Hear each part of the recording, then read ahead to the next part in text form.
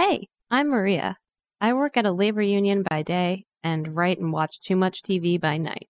I like to say I've been firmly in the CW's clutches since it was a WB. As the great Seth Cohen on the OC once said about the fictional teen drama The Valley, TV teen dramas are mind-numbing escapism. They exist in a fantasy world where 20-something hot actors are usually cosplaying high schoolers in melodramatic depictions of adolescence.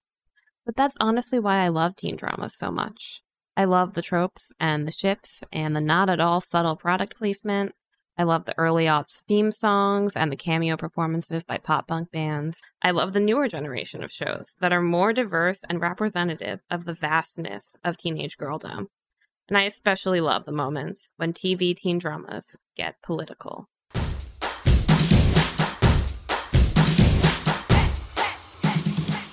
You guys, we can organize. Stand together. Speak with one voice. Karl Marx has come alive for me today. Now it just seems so obviously wrong that those who control capital should make their fortunes off the labor of the working class. Well, since you've fired us, you've given us plenty of time to kick in. Workers of the world unite! Profit change!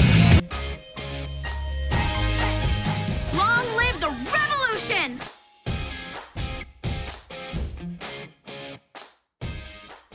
Can the intro to this episode be she's biracial? She's a biracial girl. Yeah, Dondre said some funny things in the episode that's gonna come after this one about how he was like, I'm gonna let y'all talk about that shit. Like, I'm not even gonna touch that. We were in regards to Olivia Baker on All American, who was one of the mixed race characters we're gonna talk about today. Yeah. But yeah, welcome to Leftist Teen Drama Season 2. This is only the second episode of the new season. Wow. And welcome back to the pod, Liv. Thanks for having me again. I love coming on here and talking about teen dramas. If you listened to the podcast before, you'll know that I met Liv in freshman year of college, and then even though she ended up going to a different school, we all continued to hang out together in Boston and continue to be friends to this day as somehow functioning adults most of the time. Can you believe it? We're real life grown-ups. I can hardly believe it. Exactly. And I feel like, we went to college in a time when Ferguson happened while we were in college, and like a lot of the stuff that came from that, especially on college campuses, was like activism around like racism on campus and such. And so I feel like our defining years of becoming friends, there was a lot of talking about racial politics, and therefore a lot of talking about your experience as a mixed race kid growing up in Cape Cod.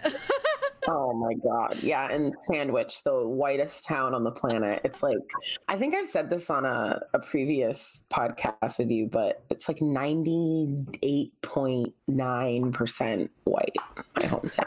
Yeah. Which leaves little room for people of color of any kind. So exactly. Probably not people who are prepared for the nuances of being mixed race. Very nuanced. Yeah. Very, very nuanced. I started seeing my therapist 2 years ago, this particular therapist, and she's mixed race. And let me tell you, it is a whole different experience. That's having awesome. Having a biracial therapist. Because while there's a lot of us out there, like the connection between me and her is, it's different because she gets it. Yeah, that's awesome. Other people don't. So, Yeah. Thing. So that's what we're talking about today. We're going to talk about how 3 different teen shows handle the experience of growing up as a mixed race kid. And, I'm going to say, just because of like the way that Dondre has reacted to some of our plot lines before, like probably a trigger warning for you if you are mixed race. Like we're definitely going to, like, I feel like these shows do a pretty good job of like getting at some of the like discomforts of like being a kid and growing up in our racist ass society as a mixed race kid. So, trigger warning as we go ahead. So today we're going to talk about all shows that are recently airing. Don't think this is really a topic that was discussed much in earlier shows. So we're talking about All American, Pen 15, and Ginny and Georgia. And Pen 15 is kind of less of a traditional drama, but we're kind of making an exception like we did with Sister and Sister and Moesha. We're like, you know, teen shows that are more comedy slanted, but we're still going to claim them. So today we're going to be talking about like a handful of different teen characters. So we've got Ginny Miller from Ginny and Georgia, which Ginny and Georgia I hadn't watched yet when we recorded, I think, the first episode of this podcast, and you and Dondre mentioned it on the podcast, and I was like, okay, I'll get around to it. And so I finally did watch it, and yeah, I think that I just remember that people were like mad about that stupid thing that Taylor Swift got mad about, and I'm just like, are you serious? What happened with that? They made like a Taylor Swift joke about like how, I think it's the context of the joke is that like she's saying that Georgia like dates men as quickly or goes through men as quickly as Taylor Swift, and Taylor Swift making everything about herself, like posted that it like wasn't very feminist of them to like do that. Oh, and I'm just like, shut the fuck up, girl. You know like, what? If the shoe fits. Yeah, exactly. But I think this show does so much like awesome stuff with like being very real about not only Ginny's mixed race identity, but her boyfriend Hunter's, which we're going to definitely get into. And so fuck you, Taylor Swift. Like really awesome racial politics in this show. So yeah, like also Taylor, like we've heard enough from you. That's what I'm saying. Every time she opens her mouth, pipe down and make your little your little music. So yeah, so Ginny Miller is the daughter of like a very, very gorgeous and sexy interracial couple when they are together, very on and off. Zion, Lord. Yeah, past and present too, right? Exactly. Good God. You get to see them when they were teenagers who oopsie doopsie got pregnant, which you always know those people are going to be the hottest, you know. Like it's not the ugly kids getting pregnant in high school. So the point is, Ginny is the product of a teenage pregnancy, and she has a white, blonde, conventionally attractive mother and a equally conventionally attractive black father.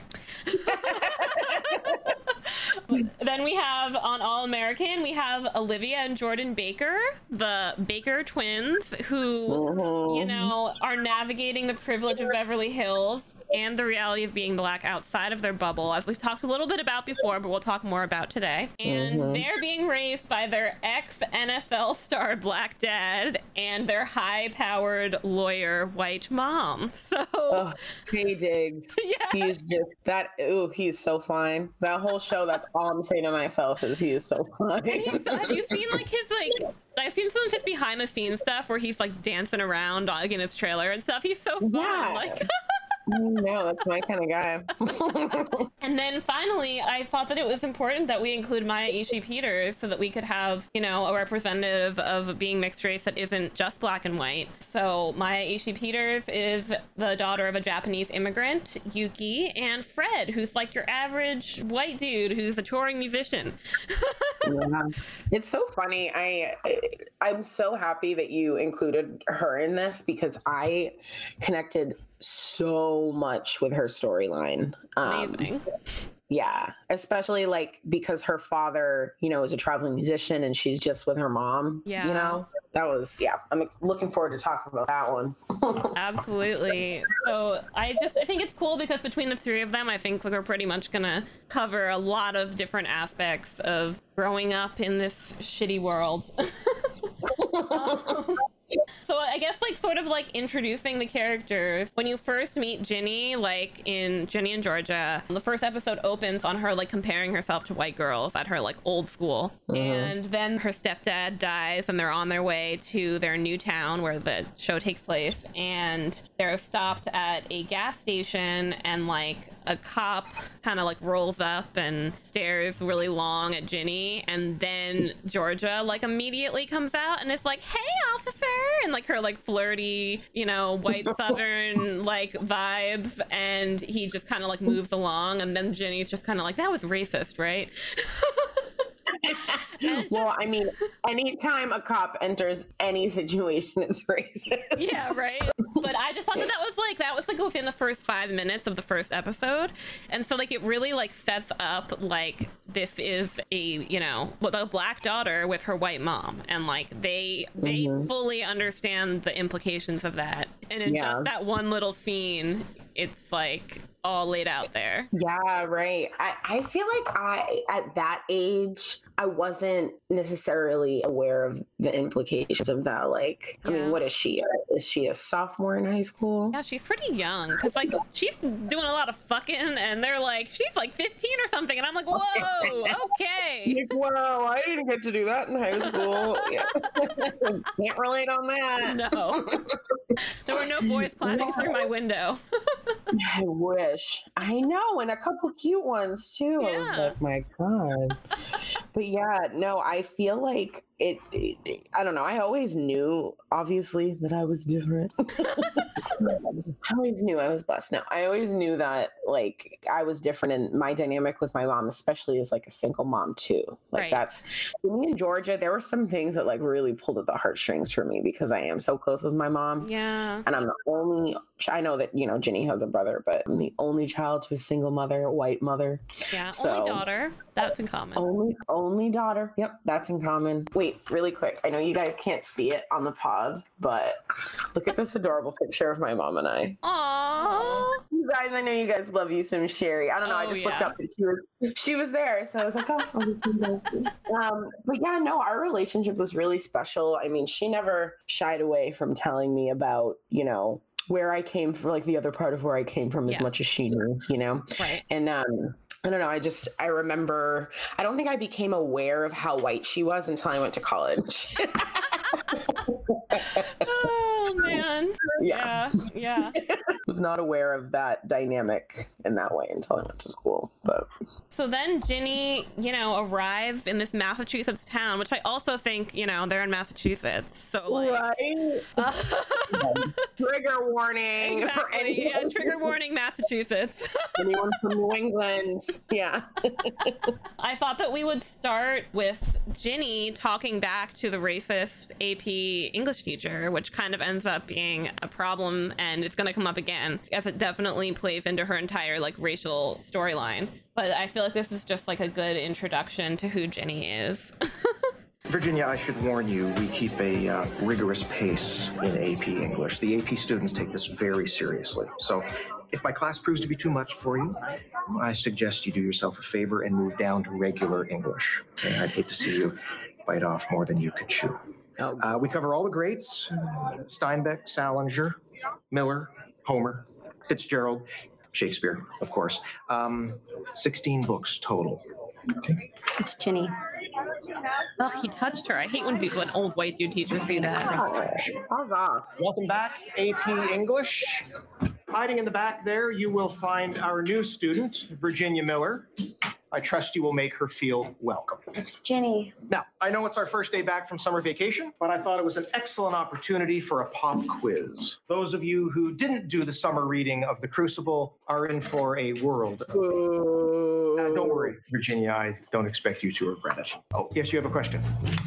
There are 16 books on this syllabus. Yes, like I said, you can always drop down to regular. 14 of them are written by men, 15 were written by white people. And I'm willing to make a guess that the one black author will crop up in the syllabus just in time for Black History Month. Am I right? Excuse me? I'm very serious about my education, Mr. Gittin. I'm worried I might internalize an ideology that the main viewpoint, the viewpoint worth studying in class, the viewpoint of the greats, is only that of the white male. Thus eradicating my voice is immaterial. Finally, I'm worried I won't be stimulated intellectually. Also, I have read The Crucible, and I'm confident that I can take the pop quiz today. Are you quite through, Virginia? No. Please call me Ginny.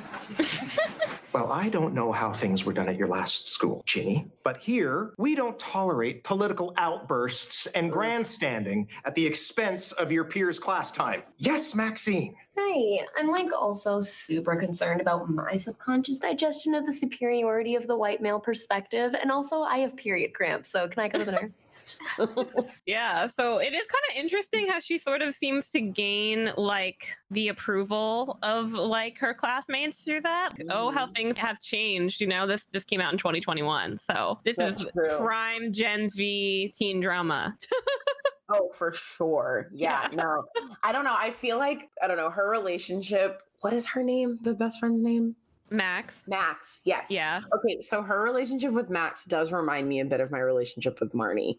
So those of you who don't know, Marnie is my translucent best friend. She is a little white girl, and we have been friends since we were in the 6th grade. And I feel like Marnie is also gay, right? Like Max, Right. and also was always down for me to would always come in and say, still to this day, if I pick my battles and she'll fight certain ones for me, she'll, steps up and be a little nice white ally when I need her to be. Right. But yeah, no, that scene, Ginny is just on fire in that scene. Those are all the things that I wish that I could have said in AP English senior year, but I was like, I can't because I don't even know how to phrase it. Yeah, no, exactly. I could not have given that speech in high school. Oh my God.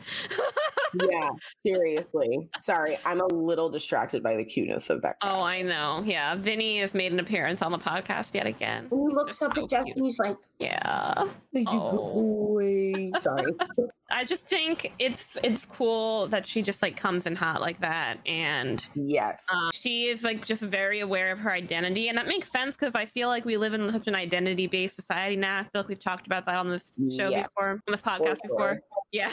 Still, even though everyone seems to being woke is cool, everyone's oh, look at her go and showing up the teacher. She is, they clarify in the next episode that she is one of 7 Black kids in the school. So it's still a white ass Massachusetts town. Oh, yeah.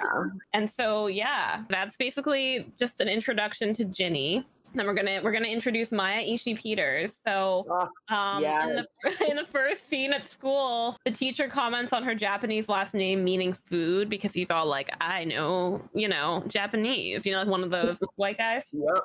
And that immediately draws attention to her Japanese heritage. And I feel like what we're going to talk about a lot is just how during the entire course of the show, Maya goes on a whole journey with accepting her Japanese heritage. And due to a lot of internalized racism, it takes her a while to get there. Right. For sure. And I feel like we also just see that within the first episode, the fucking boys come and call Maya Yugis, which means ugliest girl in school.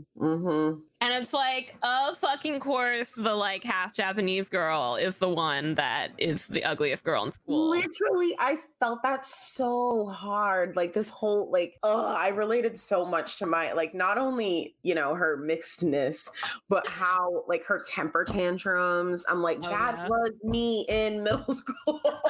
I know, it's 10-15, when I first watched it, I think me and Jeff watched it together when we first watched it, and we had to take breaks. We were it was just too close to home to binge. Exactly. I remember, I haven't even seen season 2, to be honest. Okay, well, you're gonna get one episode spoiled for you, but that's totally fine. No, for me, it was more of it was too real, and then I heard that it got a little more deep in the 2nd season, and I was I'm good. Yeah.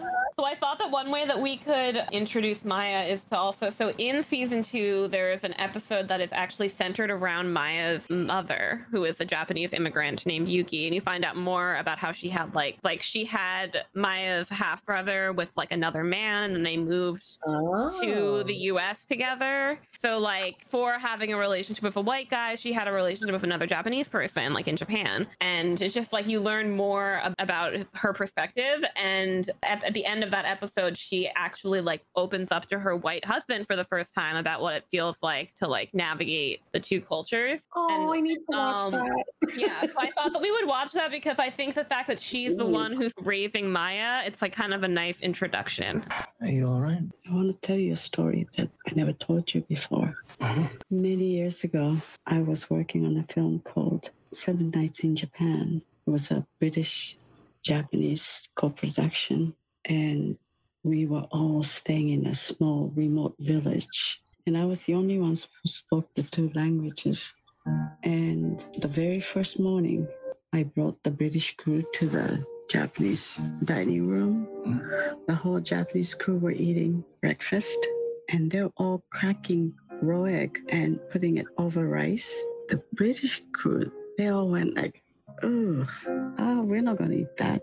So they asked me for milk and sugar. So this time the Brits poured sugar and milk over hot rice. And when they were eating this, the Japanese crew all went, ugh. And I was always in the middle of the two cultures, stuck there. And I feel like I've been like that with you and with my family. Sometimes I never know what's right by you and what's right by the kids. I'm not being too Japanese or trying to be too American. I feel like I'm always stuck in the middle of the two cultures. You never talk about this. But I'm happy right now. I'm happy with this life. Okay, with the old school, like the family video montage. I know. For those who can't see, I do recommend watching that episode because it's very visually stunning. Yeah, and like I know that's Maya in real life, her bio mom. Yes, it is. Who plays Yuki? Yeah, I think Maya Erskine. Is that her last name? I don't know if I said her last name right.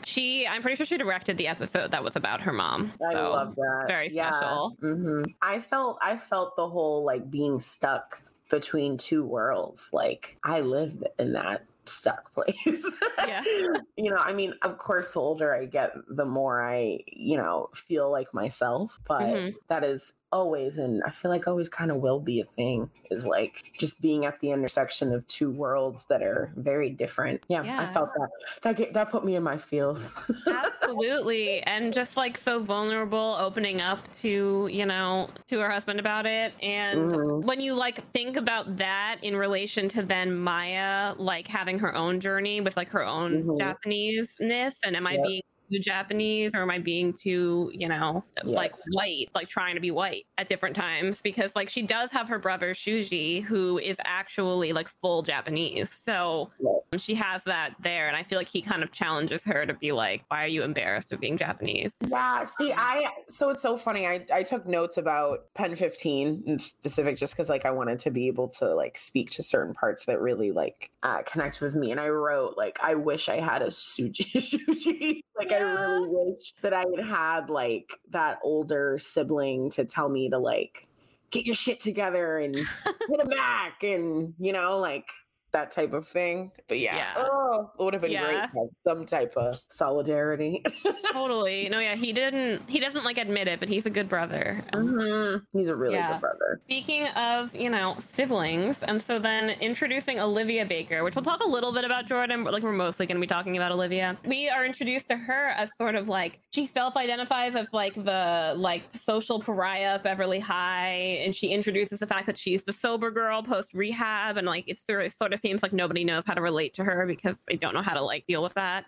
And she is like the one who first shares her laptop with Spencer when like everyone opens their laptops in class and Spencer doesn't have one. And I mean, if you're watching the show now, you will know that she ends up being Spencer's love interest later, but in this first season it's just like them being friends. And Spencer is introduced to Olivia's entire family, including like, their housekeeper who just kind of like stands in the background. And at the beginning of the show, Olivia kind of just serves as Spencer's guide to like the white world that she has grown up in. And I think her journey is interesting because it's kind of her like coming into her blackness kind of like through, and like part of that is through her relationship with Spencer, like, and him introducing Crenshaw to both the Baker twins. And then also just a funny line that I put in my notes is that in season 4, Simone says, "Girl, you are the poster child for black emo chick." So I felt like that kind of sums her up a little bit too.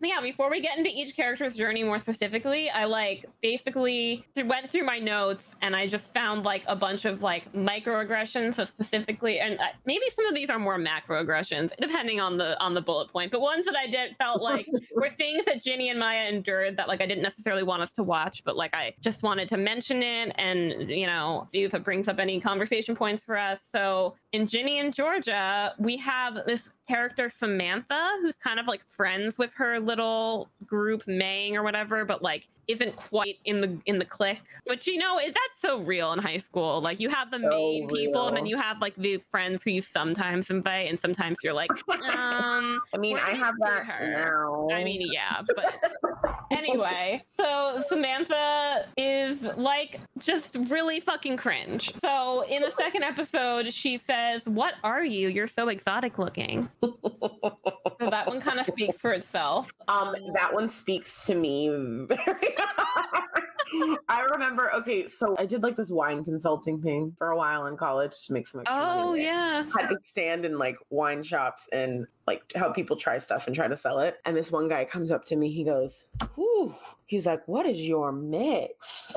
And I'll never forget that, because it's like, oh, like, am I a dog? Am I a pet? Like, what's my mix? It's like, yeah, you're so exotic.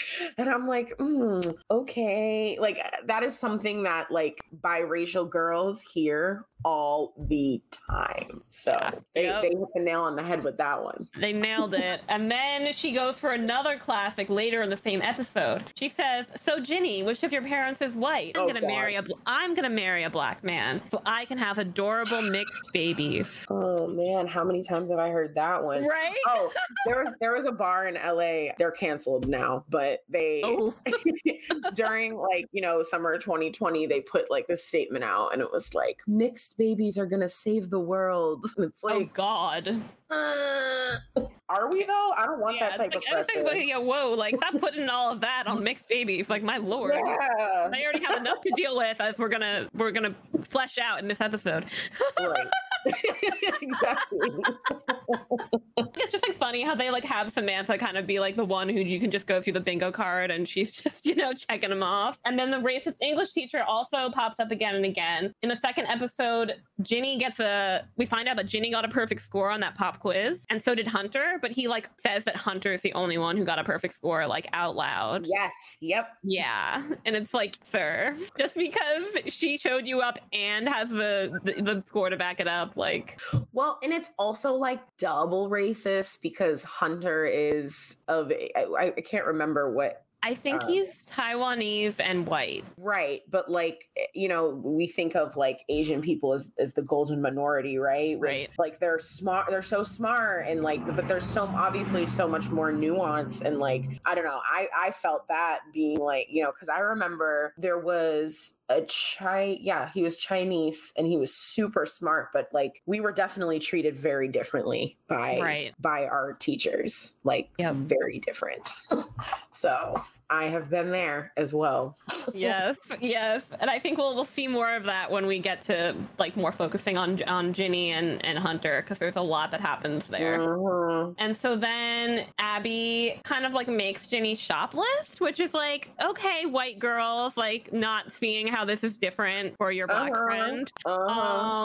And they get caught. And then when Georgia shows up, she's like, "Did you check the other girls' purses or just my daughter because she's black?" So she definitely like, no fear in that woman. Yeah. Oh yeah. No, absolutely none. And so yeah, it's just like a lot of like really realistic ways that this part of her identity like becomes like almost like a discomfort. So at the sophomore sleepover, like the hairstylist that is like there doing hairstyles for everyone, like Jenny's like, "I'm gonna pass," and they're all her friends are like, "No, you have to do it," and you know, she's clearly like, this white barber is not going to be able to do my fucking hair. It's like clearly what Ginny is thinking, but then all her friends are being like, so she does it, and this white woman messes up her hair. It looks like shit, and she like flees the event to go like wash her hair in the like showers because she's like, I look crazy.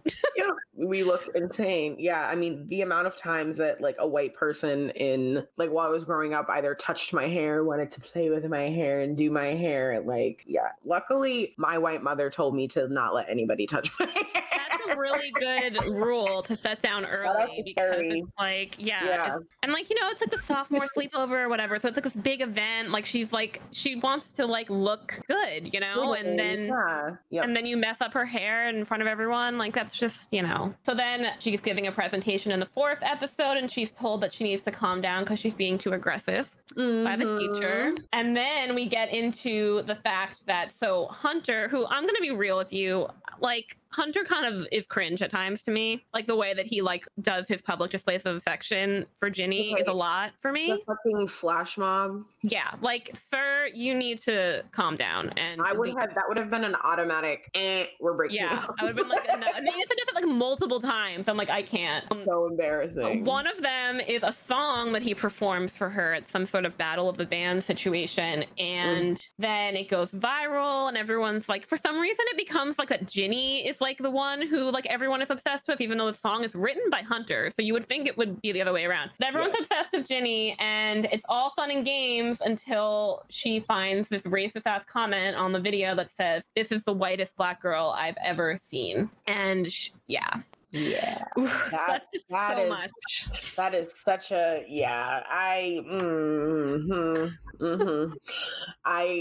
there's so much to unpack there. I know. I feel like and also too like the perception. I feel like as a mixed girl, but also as just like a light-skinned black woman in general, there's like so many assumptions that come with having the lighter skin tone. And let me tell you, as Dondre probably held back on saying, a lot of them are true, right? Like there are some assumptions that are, like a lot of the times you'll find, mixed black girls with white mom syndrome, as I like to say. Like it's a type of privilege or like entitlement that you feel. And it's like literally coming from the fact that you have a white mother who doesn't know how to connect with you as a black person, brown person. Totally. So then moving over to Pen 15. So there's this character that pops up in season 2. That's like one of the reasons you should definitely eventually watch it, but it's terrifying. They become friends with this girl named Mora, who's like a rich girl who is Wait, I have seen that. Okay, maybe you've seen the first half and not the second half because it came out in 2 batches. Yes, I have seen that. Okay, so Mora then. She is like the best middle school villain I've ever seen. She's perfect. Yeah, because she's so scary. She's way worse than like the other group of girls too. Yes. Oh yeah. Yeah, like 10 times. They're all great in their own middle school mean way, but this one definitely takes the cake. And so one of the things that she does is when they're at Maya's house after her mom comes in and like talks to them and then leaves again, and like Maya totally does the like "mom, get out of here" thing, and like I think there's like a little undertone there of like her being embarrassed by her mom being an immigrant. And then that's kind of like just brought out into the open when Mora says, "Your mom has like the scariest accent," which is just like, why would you ever say that? The most like macro microaggression ever. Exactly. Like it's like so much said in such a small little moment. And it like almost confirms like Maya's suspicions, like why Maya is acting the way she is. And then it's like, oh, of course, like, yes. And then later in season 2, Maya meets Anna's Grammy, who says, "Where do you come from, dear? Because you have such mongoloid features." So, having to deal with your white friend's grandmother. Yes. Yeah. I had a friend growing up whose grandfather was just old, like, fought in World War II. And she was kind enough to not bring me around him. Yeah. And I feel like the thing is that Anna, like, she's too, like, young. She doesn't understand. Yeah. But yeah, and then they end up having these like high school boyfriends, like they're like freshmen, but like high school freshman boyfriends at the end of season 2. And at one point, Derek, Maya's high school boyfriend, says, "You should grow your hair longer, Luffy Lou." It's just a lot of little moments where it just like pops up again and again, and it's very good writing because it's all very believable to me. Yeah, no, there's actually, I wrote this down. There's a part in season 1. Remember when they do the Spice Girls? Oh yeah, I think we're gonna talk about that next. Yep. Oh, we were? Okay, I'll wait. Oh yeah. So yeah, no, that was like literally what I was gonna talk about next. The perfect transition. But the only final thing I would say is that I feel like it's just like kind of an ongoing microaggression, much like with the Yujis thing, is that it just seems like in every like there's a sleepover episode where Maya is the one who's picked on the most. Like it just feels like Maya is always the butt of the joke with all the white girls. Yes.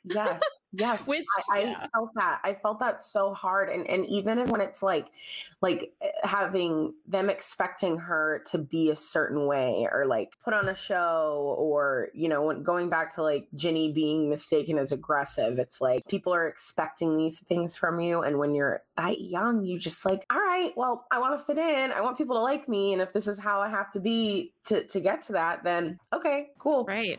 I'll play whatever characterization of my race you think I am because I just want to fit in.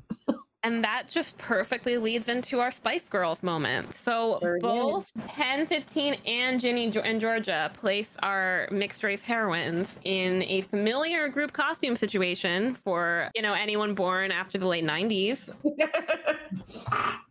I was calling it the Scary Spice effect. The Scary Spice effect, yep. Yep, the group costume situation that can quickly become racist. So we're gonna watch this happen in both Ginny and Georgia and Pen 15. And I think the Pen 15 one is probably the one that hits harder and we'll have lots to say about. But I just thought that it was a really fun, you know, fun in like this is such a real thing because two different shows did it. Like I will say, like, I'm so pleased with the newer shows that are coming out these days because, like, you didn't see this type of stuff when we were younger. Like, no, it's just all white people anyway. It's all white people. I mean, and even like with a Degrassi, like they weren't necessarily like like there were some things, right? But they weren't diving into like the nuances and microaggressions. No, definitely not. Yeah. It was always something that was way more overt, I feel like, on shows like Degrassi. Like, exactly. Like, the understanding of race in the public consciousness has definitely shifted in the last, like, 10 years, too. Like, and that it's not, like, so black and white. Like, now that there's a lot, I don't want to say mixed visibility, but it's like, there's all these, there's all of these, you know, mixed race people running around now, you know? Like, we're all a little racially ambiguous. And or some of us are. And yeah, you don't really know where to put us, and it is nice personally for me to see. Absolutely. Coming out. It's Halloween, and then oh my god, why can't I remember the name of the fucking Massachusetts town? What is it? It's like something berry, right? And it's not real. No, it's not, but it sounds like it could be, you know, it sounds like a Massachusetts town. Surprised it wasn't like Worcester or Gloucester, or like one of those ones that make no sense how they're spelled. One thing that's also insane to me is that like they continually like have full-on conversations with Ginny while she's like doing her job of being a waitress, and I'm like, this is wild to me, but okay. Yeah. But they're talking about what they're gonna be for Halloween as a group, and Spice Girls come up. Spice Girls. Ginny, is it like really racist if you're Scary Spice? Not happening. Look, she's got like a medicated Britney vibe going on. Oh, yes. What, Britney? I just want what's best for her. We all do, bro. Brittany, let's be Brittany. All of her different looks. So retro. I love it. Oh, I call red jumpsuit. Oops, I did it again. Womanizer, the slutty stewardess one. Yes. Love. And I'm definitely red jumpsuit. Should I text Sam? Let's just make this a main thing. Savage. I love you as Regina George. By the way, your video is up to 12,000 views. Again, her video. Does this mean you're not going to ruin our main text thread with your green like a goddamn monster anymore? I mean, let me see. I think this is when she discovers the comment. Oh, yeah. It says she's an ugly half-breed. What? It's a bad one. It's a bad one. Oh, that's hateful. You have haters. You've made it. That's Girl. the dream, bro. Oh my God, there's some old fat dude in Wisconsin who's probably obsessed with you. I mean, all you need now is a stalker. Honestly, I really feel like Gen Z really be like that, though. Oh, no, they are. Yeah. I found that highly amusing. Immediately being like, it's just like, you know that it is racist if she's Scary Spice, or why would you bring it up? Right. It's like so racist. She's like, yeah, but being Britney is universal. Oh my god. And the way they were like, it's so retro. I'm like, I'm gonna kill myself. I know, right? That makes me feel old. It's not retro.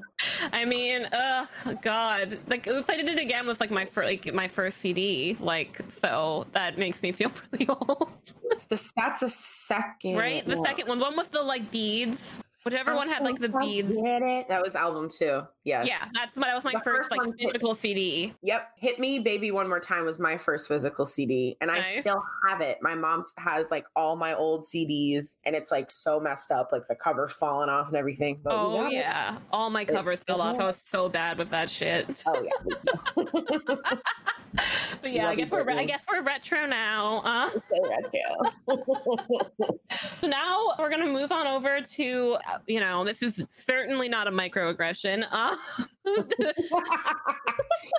to the Pen 15 Spice Girls situation, which is not Halloween, but is a school project that they all have to videotape together, which is equally like triggering, you know, group project shit on its own. It's just, you know. So they're doing the Spice Girls for their health project. I think they kind of explain it, so probably good to just get started. So here we go. Bitchy girl Becca's in the mix for this one. She's definitely one of the mean girls who recurs. Becca. Do you like have more food?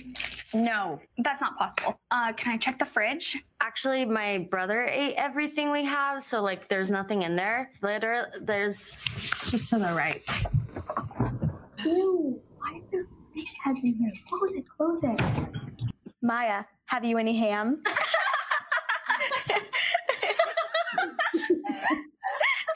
No. Do you want me to buy some? No, it's like an inside joke. Yeah. Never mind. I'm not hungry anymore. Should we like start the project or? Let's start.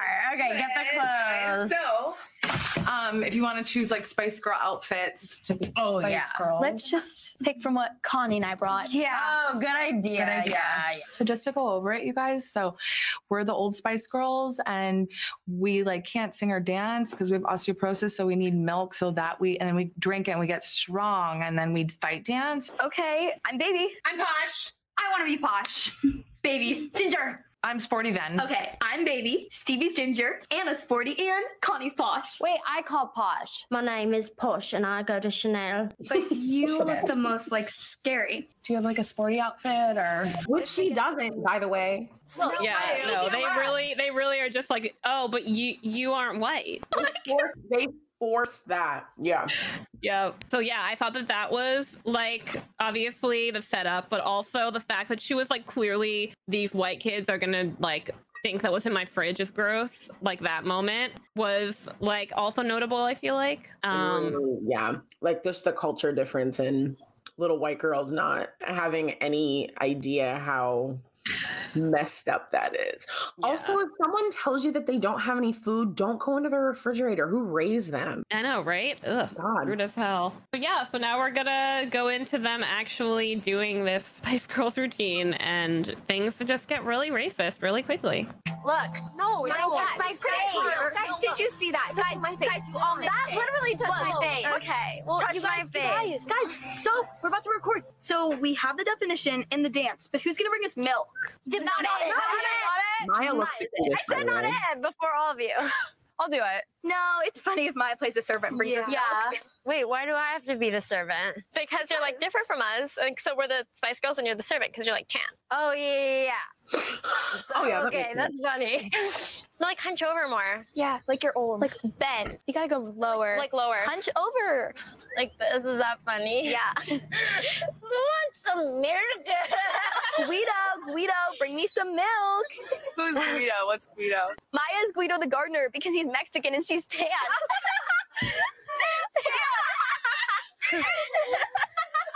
Guido, do you want some milk? We want milk. Yes, you're dirty. Guys, let's start. Okay, yeah. Okay, get in line. I know. Sorry. Okay. What are you doing? No, you're recording. Yeah. Guido, you're on camera duty. Yeah. I can record. I'll record. No. Let her do it. Okay. I can do it. You just push the button. Like push it. I know what button it is, you guys. We're the old Spice Girls, and we have osteoporosis, a condition where your bones almost crack because you didn't get your vitamins. Got milk? Oh, I'm so old. Oh my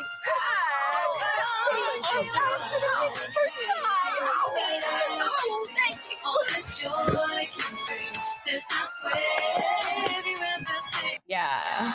So that was so bad.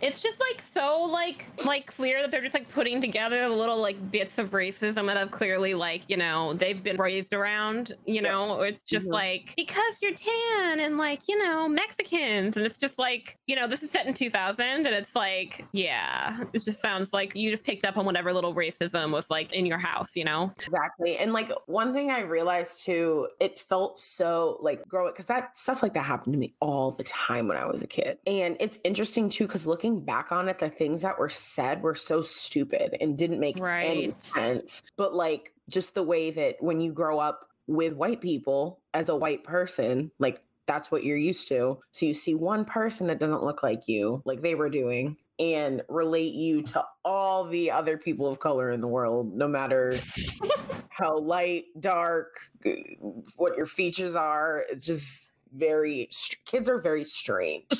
Yeah, it's like she's somehow both Scary Spice and Mexican. And like right? Also, okay, for the record, Scary Spice was the baddest bitch, okay? Just so we are all clear here. Also, in that little scene, Maya had the best outfit out of all of them. She did. That is so true. So, shout out to that. Yeah, there's a big possibility that Maya and that outfit will be on the cover of this episode. And if it is, I'll keep this in and say, check that out. Yeah. Like that's the type of outfit I wanted to wear. You know what I mean? Yeah. Cool, like showing off my stomach, the leopard on leopard. Yeah. Yeah, Shout out to exactly. But yeah, there is like this conversation that I think is worth watching where basically they're at dinner with Yuki, the mom, and Shuji and his friend who's black, and they tell the story of like what happened, and they're all like, well, that's racist. And it's just, yeah, it's interesting to see them like actually having it pointed out to them, because like it's clear that Anna's like uncomfortable by what's happening, but she doesn't seem to know why she's uncomfortable, you know? She's just kind of like, I don't think this is good, but we're just gonna keep keeping on. It was kind of like her vibe during that scene. Right. Yeah. Well, I mean, and that's like what you can do when you're a white person. Like, you don't necessarily have to pay attention or care, you know? And then, you know how she goes home and goes on Ask Jeeves? That ruined me. Like, So whatever funny. happened to Ask Jeeves, by the way? Oh my God, right? I don't think it's a thing anymore. I think it, I don't know. I don't know, but I remember Ask Jeeves, yeah. Yeah, just took everything. But, you know, and she becomes this like woke social justice warrior and does it like so wrong. So wrong. And yeah. Unfortunately, we don't have time to watch it, but yeah, you should. This episode is just really good and whole. And obviously, I always advocate that you watch in full everything we talk about. But like, for sure, like it's hilarious and it's like so well intentioned but misguided. It's just. There was a part in that too that like really broke my heart. Maya was like standing in the mirror, like staring at herself, and like she says, "Hey, white lady," which is hilarious. But like she's looking at, you know, her features, right? And says this, and then like it's like a little montage of her like screaming at herself in the mirror, and yeah, just the whole way that they did that whole scene like broke my heart, because I feel like I'd been there so many times, like just wanting to be like everybody else because I thought it would be easier, you know? Totally. So absolutely, such a good episode. Such a good episode. So we'll just watch one more scene from this episode, and then we'll move on to. Well, we're gonna continue Maya's journey after this. So actually, like, yeah, keep on moving on with Maya for now. So yeah, so they're at dinner now, and they're recounting what happened to them with the Spice Girls. 6, 7, 8, 1. And then it's like, yeah, like this at the end. Yeah. But it was like sometimes I went like this, but it was so funny. And we filmed it and it was like Stevie, Jessica, Connie. Yeah. Oh my God. Actually, mine did this really funny character for I'm them. not doing it. It was so funny. I want to see it. Okay, I'll do it. Okay. So it's really funny, but it was like they made me do it and I like didn't know what I was. I don't know. I'll do it. Okay. It was like, a good day. You want the milk? Well, I'm Mexican. Oh my God. It's like, okay, racist. It's not racist. They were like joking. I don't know. Wait, did you just make fun of Mexicans? I didn't say I was Mexican. Like they told me I was, and it was like a joke. Wait. So in this video project, you play a servant And you serving on your white friends. Mm-hmm. And she put a blanket over Oji-chan's shrine. You don't mess with Oji-chan's shrine. I didn't. I just didn't my want to God. scare them. Why are you so ashamed of being Japanese? I'm not. I'm like barely Japanese, and I'm cool with it. Guido's fucked up too. Yaminasai Shuji. Mom, what? I know you're more fucked up for making her do that. Mom. Good job, racists. The way he said that, it's just like that's so how like middle schoolers talk. It's so funny. But yeah, it really feels so real because it's like no, we don't get taught about racism anymore. We're literally having a like national conversation about how we should, and a bunch of people are pushing back against it. But like we don't get taught about racism growing up. So like the fact that like that got pointed out to them, it's like no wonder that Anna then goes home and like, you know, Googles, am I racist? Like and he just goes down the wormhole and like realizes how privileged she is, and then obviously, you know, goes about it in the wrong way. But yes, and that's just the beginning of like what we're gonna talk about for the rest of Maya's journey, which is just Maya, you know, accepting the fact that she is Japanese and it's an essential part of her identity. And like, you know, she's being raised by a Japanese immigrant, like obviously like who speaks Japanese in the house, and Shuji speaks Japanese because he also was born in Japan. And even right there, like she covered up her grandfather's shrine, like she didn't want them in the fridge, like she was like very much trying to make her house seem as like white almost as possible, like just doesn't want the traces of like the Japanese heritage. Exactly. I just love how we were saying it before, Shuji just kind of like points it out. He's like, he like names it, and it's probably easier for him because he's, you know, he's full Japanese and he has that a stronger connection to it because he actually is fluent in Japanese, whereas like Maya isn't, and that's going to come up as we continue on. And so yeah, I mean, like we were saying when we watched the scene of Yuki, like just being stuck between the two places, it's like when you're a middle school girl, it's very hard to navigate that.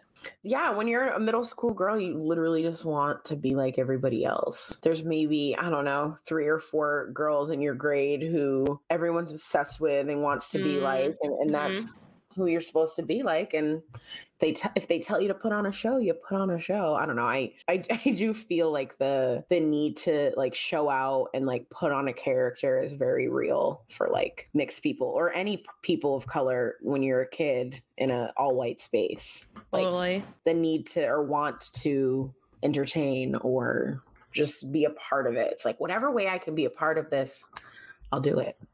Yeah. So the thing that does come out of that whole plot line with like Anna very misguided attempts at making things better, then leading to her basically just being racist, and like Shuji basically it's like you have to beat up Anna. And anyway, after all of that happens, at the end of the episode, Maya like tries to speak Japanese with him, and he like makes fun of her that her accent is awful, but it's like a little baby step of her like, you know, sort of starting to accept things. So I find that moment wholesome. And then when Anna stays at her house in season 1, she kind of like is trying to learn more about Maya's Japanese heritage and like seems more interested in it than Maya usually does. And so Maya's kind of like intimidated by that. That is a interesting bit. I don't know. Maya also too like is so extra and like just her person. I love how the show, and this isn't necessarily about being biracial, but like I love how the show positions them as like 2 very different types of middle school girls. Yes, like totally. There's Anna who's like very, you know, good-natured and well-meaning, and like, you know, you can tell that she's a little more careful with people. And then like Maya's just super sensitive, like, you know, probably, I mean, I remember she gets her period first, and like she's just like super hormonal. But I think that goes back to like the way that Anna was allowed to take up space in ways that Maya wasn't. Like Maya acts out probably because she's not getting the same type of attention or isn't being looked at like Maya. So she's like, okay, let me turn it up. Let me put on a show. So I'm seen. Yeah, no, that totally happens. There's definitely times when like all the white girls are like flocking around Anna, like the right popular girls or whatever. Yes. And they're not necessarily flocking around Maya. So no. definitely a thing. Oh yeah, so there's another moment in season 2. They have to do this assignment that is like such a fucked up, this shit should not be an assignment, where they have to bring in what they would take with them if they were picked up by Nazis in the Holocaust. And I'm like, what? Yeah, I haven't seen that episode yet. And, okay, the funniest thing is that like the Becca, who is Jewish, uses it as a segue to remind people to RSVP to her bat mitzvah. And yeah, which is like wild. That is just honestly like how, oh God, the writers, man. So then Maya comes home from school and she's like, what should I bring with me to her mom? And her mom's like, well, actually, if we had been alive during that time, we would have probably been in internment camps. And she's like trying to teach her daughter about like the Japanese internment camps in World War II. And Maya's just trying to figure out what she's going to wear to the bat mitzvah, the whole conversation. And so, oh man, I gotta watch that. Yeah, it's hilarious, but it's just like sad because it's like this moment where like Yuki's really trying to like get through to her and like have her like be appreciative of like the struggle that she like comes from, you know, and like she's just like totally like in her middle school girl brain just cares about looking cute at the bat mitzvah, like. And so then the final like sequence that I really wanted us to talk about happens in the 10th episode of the 2nd season when a family member named Ume is visiting from Japan, and she's like a little bit younger, and basically it really just like shows the difference between Shuji and Maya, because when she's there, everyone who can speak Japanese, like Shuji and Yuki, are speaking it with her, and meanwhile like Maya's dad's like, oh, it's all going over my head, and like Maya's like, oh no, I understand it, I know what's happening, even though she totally doesn't. And so she totally wants both things at the same time, you know, like she wants to look as like white as Anna most of the time, but then once she's with the rest of her family and everyone else is speaking Japanese, suddenly she wants to be as Japanese as possible. And so yeah, she's just, you know, like we were saying, constantly stuck between the two cultures. And so then Anna comes over and Maya tries to like translate between the two of them, and like obviously Maya can like barely speak Japanese, so this doesn't really go very well. And they're talking about how they're going to bring her to school with them the next day, and they're like, she's going to get like roasted. Like they're like very concerned, they're like scared. And then they get there and everyone like thinks she's adorable and they crowd around her, and it's like, oh no, we're going full fetishy with this one actually, like. Yes. Yeah. And so they're like, oh wow, they really love Ume, and they're like, okay, unexpected. And so like at one point during the day, somebody's like, your hair is so pretty, so black, and Maya literally says, my hair has always been black. And then they ask Maya, can you speak Japanese? And she, you know, again, like feels like she wants to be able to say like, yes, I can, you know. Right. And it's extremely fetishizing and exoticizing, like it's yeah. But basically, to preface the next scene that we're going to watch, Maya and Anna basically invite everyone over to hang it because they all want to hang out with Ume, and they're like, okay, let's play DDR, this cool Japanese video game, because it's early enough that like it's not mainstream yet, which is so funny to me. Right. That's interesting too, because like I think I've spent a lot of time talking about like how white people make you feel about being mixed, but like the way that Black people have made me feel about being mixed too is not as quote unquote violent, right? But like just as upsetting and uncomfortable, and you know, feeling like an outcast because, you know, I didn't grow up with Black people, because, you know, I might not season my chicken the same way I do everybody. I season my chicken, but you know what I mean? I'm just saying, like in general, like things that I may or may not have missed out on growing up around white people, and then, you know, being made to feel like I'm not Black enough. Right. Yeah, not only I've felt like I'm not Black enough around white people, which I'm like, what world am I living in? But yeah, just being like very firmly in the middle, and then having someone who comes in and is like, oh, I'm like the perfect example of what it is to be Japanese. So, you know, and now everyone's obsessed with me, like, or obsessed with this person who is all the things that I hate the most about myself, is like I'm looking forward to seeing the clip. Yep. It's also like one of those things where like once people are in your space, it like kind of you can't hide certain things about yourself anymore. And I feel like we talk about that. So so full disclosure to the listeners, this season is recorded very out of order. So we already recorded episode 4 and we talked about this a little bit there too. So look forward to that. Yes. This is a Okay, it's set up. Ready? So you're gonna do these two, and I'm gonna do these two. Okay. Okay, ready?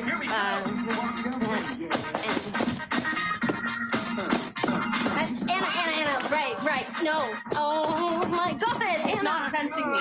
Okay, we failed. That's because Anna was hitting it wrong. I don't think you guys need to stomp so hard. It only takes a light touch. Anna was stomping really hard. Maya, I was doing the guy. You're supposed to. Okay, head count on hot dogs. Dad, get out, please. I'll make the full pack. Go.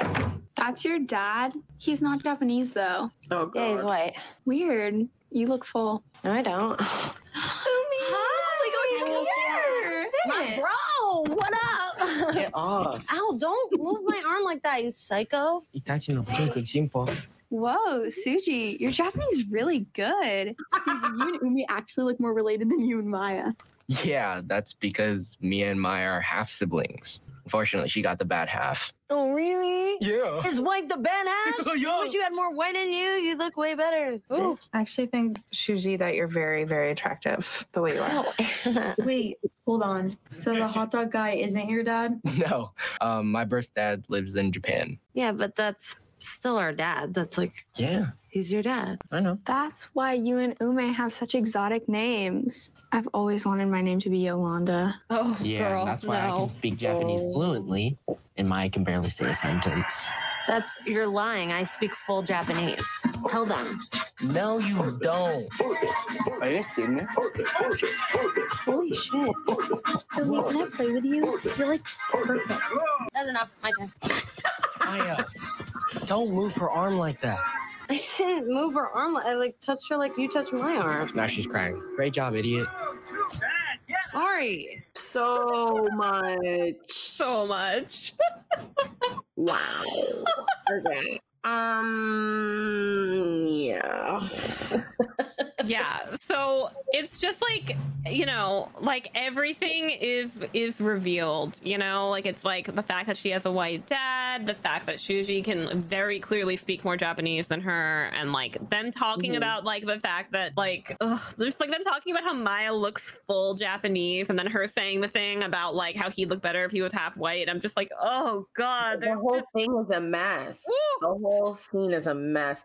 Well, and too, like, I don't know, seeing Shuji make fun of Maya for not being Japanese enough. Yes. And then the white girls for, you know, before they were making fun of Maya for not being white enough, but now they also want her to be more Japanese. It's just like, she can't win.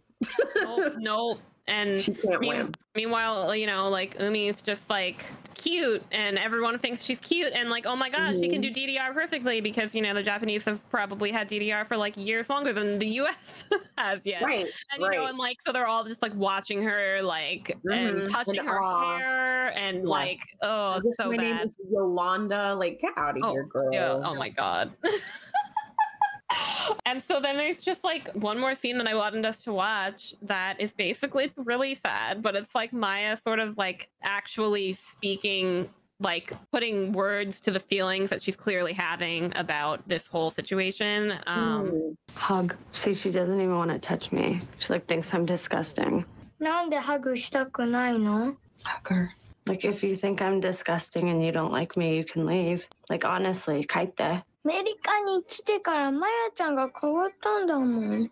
昔のマヤちゃんじゃないんだもん。もう帰りたいよ。アメリカなんか大嫌いだもん。You're yelling at me. マヤちゃん、何言ってんの? Anna, she's yelling at me. 静かにして。お願い。You're yelling at me. Like, stop. You're yelling. あなたと二人だったらいいんでしょ? 私がバカと思うんでしょ? Did you just call me stupid? She just called me stupid. You think I'm stupid? Fuck you. Sorry, like, fuck you. Honestly, everyone thinks she's perfect. You're so much better than me, okay? You win. Maya, she's a year younger than us. Like, chill. Why is everyone on Ume's side? Why is being Japanese special on her and bad on me? Why? Oh my God, I'm getting your mom. I'm getting your mom, Maya. I hate you. I really hate you. Ume. Oh my God, I'm sorry. I'm so sorry. I'm sorry. I don't mean it, okay? I'm sorry. みんながね、押しかけてくるしね、ベタベタ触るしね、人形扱いするから嫌なの。 Yeah, and so then she says in Japanese that she What's hates going everyone on? fetishizing her. Basically. Yeah. So that's pretty much it. Oh my god, I'd never seen that before. I know, I'm sorry. I didn't, yeah. I only watched it like for this podcast though, so I wanted to see if there was anything in the episodes that I hadn't watched yet, and there was. There's gold mine. Good god, that was wow. They really killed it with the show. Like, it's just like so many of the like extreme discomforts and awkward moments of growing up. Mm-hmm. Yeah. Yeah. Why is being Japanese cool on her and not on me? Like that just, yeah. I've been there. Yeah, exactly. But she does end up making up with her cousin, which is really cute. And her cousin is crying because she's been like just deeply uncomfortable with everyone like just touching her and being around her. And like they're all speaking a language she can't, you know, speak. Understands. Exactly. So yeah, it's like just two different ways that white people react to a person of color that's just bad and uncomfortable, but in different ways. And then they end up almost like being pitted against each other in that dichotomy. Like exactly. So yeah, it's good that they make up because it is can't good let that they make the white shitty people win. I know you can't. I don't know. Yeah, that whole scene was just very intense. Also, they had to hit us with the freaking violin in the back too. Oh yeah. Also, Anna just being like, "I'm getting your mom." She doesn't know what to do. She's like, "I'm getting your mom."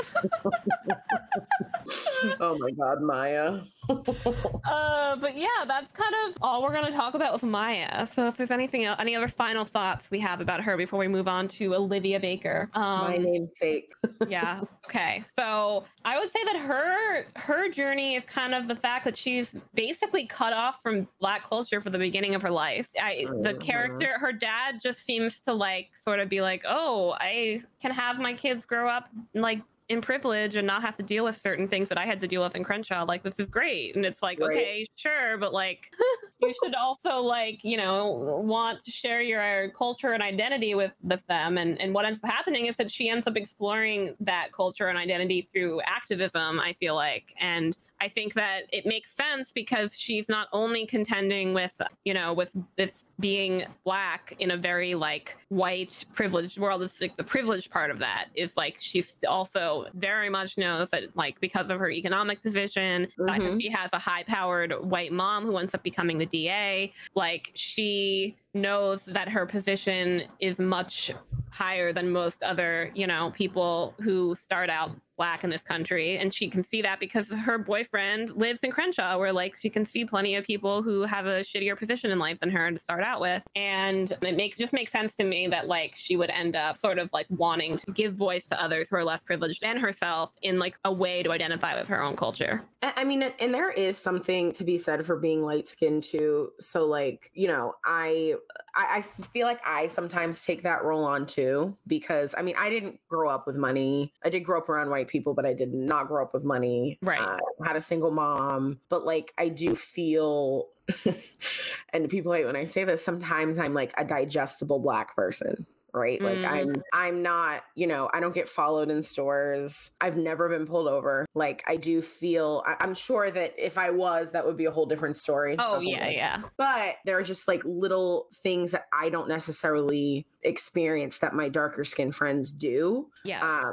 Kind of how Ume was being like praised for being, you know, Japanese. Like there are situations where I feel like I'm being praised for being lighter and having, you know, softer hair. You know, like I don't have a lot of kink or nappiness to my hair. So it is, I don't know. I feel like Olivia Baker and I are similar in the way that we're like, okay, let's use this light skin privilege for good. Yeah, no, totally.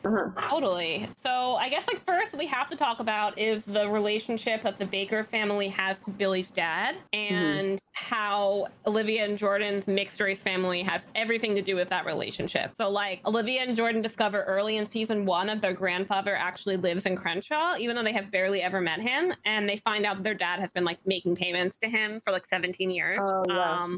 Yeah. And so they go and find him in Crenshaw and they meet him for the first time. And they're like, he's been paying you, but you haven't seen him. And he's like, no, I haven't seen him since he married Laura. So it's very clear from the get-go that the reason that Grandpa Willie has not been in regular touch with the Baker family is because Billy chose to marry Laura, a white woman. And so I figured we would watch a clip where Billy comes to the Baker house and makes it very clear how he feels about that marriage, because I think that it really says a lot about the environment that they Sure does. in. Yeah. Previously on All American. Previously on All American. Yeah, right.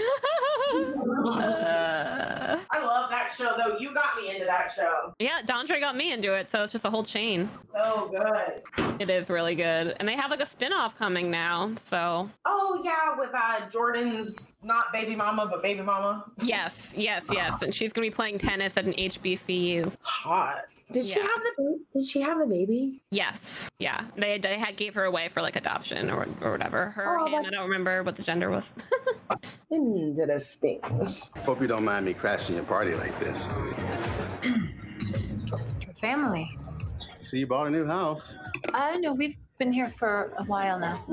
What was wrong with the old one? Not big enough for you. Can't wait to see the next one. Your father was just admiring our house. I was.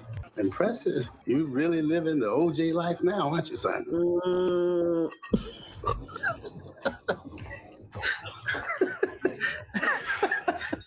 You just can't help yourself, can you? You're gonna have to get up out of here. Hey. Come on, man. Let's go. I just got here. Let's go. So I guess family isn't always welcome. It's a private party. Yo, why are you kicking him out? Spencer. Spencer misguidedly thinking he has a stake in this conversation.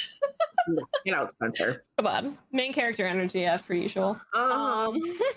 But yeah, so like it's very clear that like due to Billy being, and due to Willie, that's really that's annoying actually. Like the dad's name is Willie and the son's name is Billy. I'm just realizing this. Willie Jr. Yeah.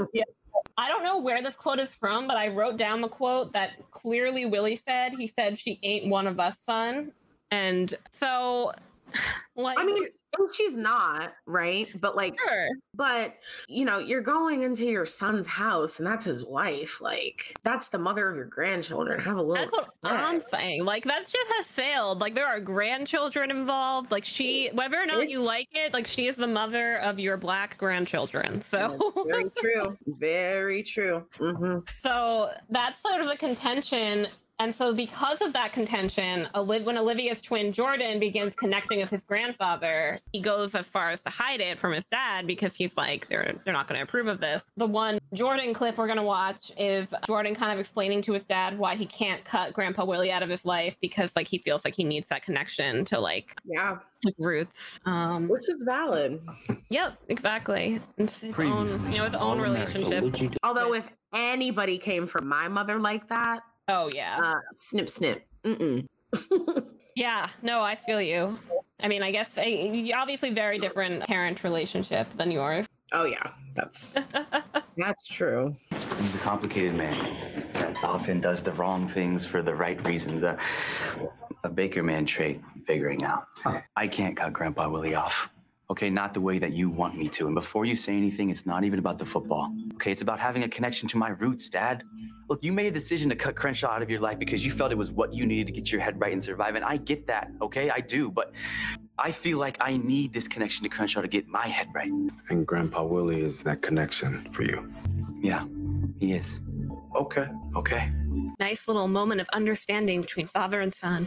I feel like my mom always encouraged relationships with my father's family. Like, there was definitely a period of time when I was little that she wanted me to stay away from all things my father, just because, he was not the best person, but like she always wanted me to have a relationship with his sister and my Nana, his mom. So it was nice to see Billy decide that that was okay. But I was thinking, Sherry's just really the best parent ever. Yeah, exactly. She's not doing any of these faux pas that these fictional teen drama parents are doing. None of that. None of that. So I thought that we would go to another time, and this is like more moving toward Olivia, you know, finding her voice through activism. She sort of fires back at Grandpa Willie when he makes more jokes about Laura Baker. And I think this is sort of a good introduction to our feisty Olivia Baker. Which I also think is something that her grandfather respects, which we'll get into even more. But it's made very clear that Grandpa Willie like participated in the civil rights movement, and so like when he sees that she is like kind of following in his footsteps. Hey, Dad. Hey. When'd you get here? It's Pizza Monday. Is that a thing? No, it is not a thing. I had a coaches meeting on this side of town. I decided I'd grab some pizza and hang out with some of my favorite people. Speaking of my favorite people, Dad. Son? Willie. D.A. Baker. Congratulations, by the way. I heard good things while I was in Florida, especially the work you're doing for Black folks. Not enough to get you an invite to the cookout just yet, but you know, oh God, one day. What are you doing here, Dad? When did you get back into town? A couple days ago. He surprised me at practice. You know, phones work too. So look, while I have you both here, is it cool if GW joins us for family dinner this week, or? Yeah, that's fine. Great. I could get some quality time with both my grandkids. Quality time with me? Isn't it time I get to know you better too? Well, in that case, why don't we have a cookout and we can invite my mom? Yes. Yes. I like this one. I should go. Yeah, I actually have a. Did you have a conference call? Everybody like yeah, that's right. Yeah, so she really fired back. None of that. Yeah. I would not be down for anybody disrespecting my mother either. Yeah, like he really he cannot help like K Diggs said, he cannot help himself. It's just yeah, and I know for a fact that on my father's side there was conflict because my mom was white. Like I know for sure. But I don't know, they're grown-ups and of course we all know grown-ups don't always act like grown-ups, but I do feel like my mom didn't show any disrespect toward my aunt or Nana, and my Nana and aunt never showed disrespect toward my mom, to me anyway, right. Which I was happy about. But oh yeah, like especially in the 90s, like, you know, white and Black partner, like their families were not happy about that. Like that was a very real thing. Totally. But it is interesting, even living in LA, like Black folks over in Crenshaw, like they do still think like that because it's a defense mechanism, really. Totally. I mean, to protect their family from white supremacy. But again, the ship has sailed. As you said, they're married with children. The children are almost 18. Like, get over it. Exactly. So with all of that context in mind, Olivia starts to embrace her Black identity through activism. The first time that this happens is when they have a run-in with the cops at the yogurt shop in gentrifying Crenshaw. She very much has like a, oh my God, like she's having like her like awakening of understanding that racism is like a real thing. And like, you know, she has the privilege of getting to have that later than lots of other Black kids had it, I feel like. But when she does have that in realization, she's not going to just like sit down. She's going to like stand up and do something now. Right. So she starts her podcast, which I just think is really funny because there's one moment when like she like references her podcast around her friends, and then they're all like, what? Like clearly none of them listen to it. And she's like, whatever. And I'm like, me.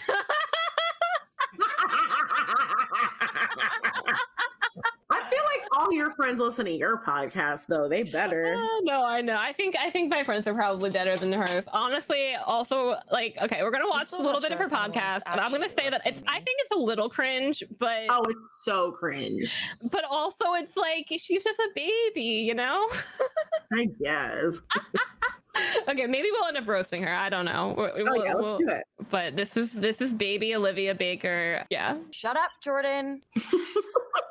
Welcome to Live the Truth. I started this podcast because not enough people know what's happening outside of their own little world. And until recently, I was one of them. But that changed after the incident with Crenshaw Kathy, the owner of the now Daily Picketed Bunch of Froyo. That's when I realized I was living in my Beverly Hills bubble. No matter where I go, day or night, I always feel safe because I'm cut off from the rest of the world. But there's a world out there where people aren't so lucky. A world where you can't barbecue while Black, sell cigarettes while Black, buy Mentos while Black, mow your neighbor's lawn while Black. He was 12, by the way.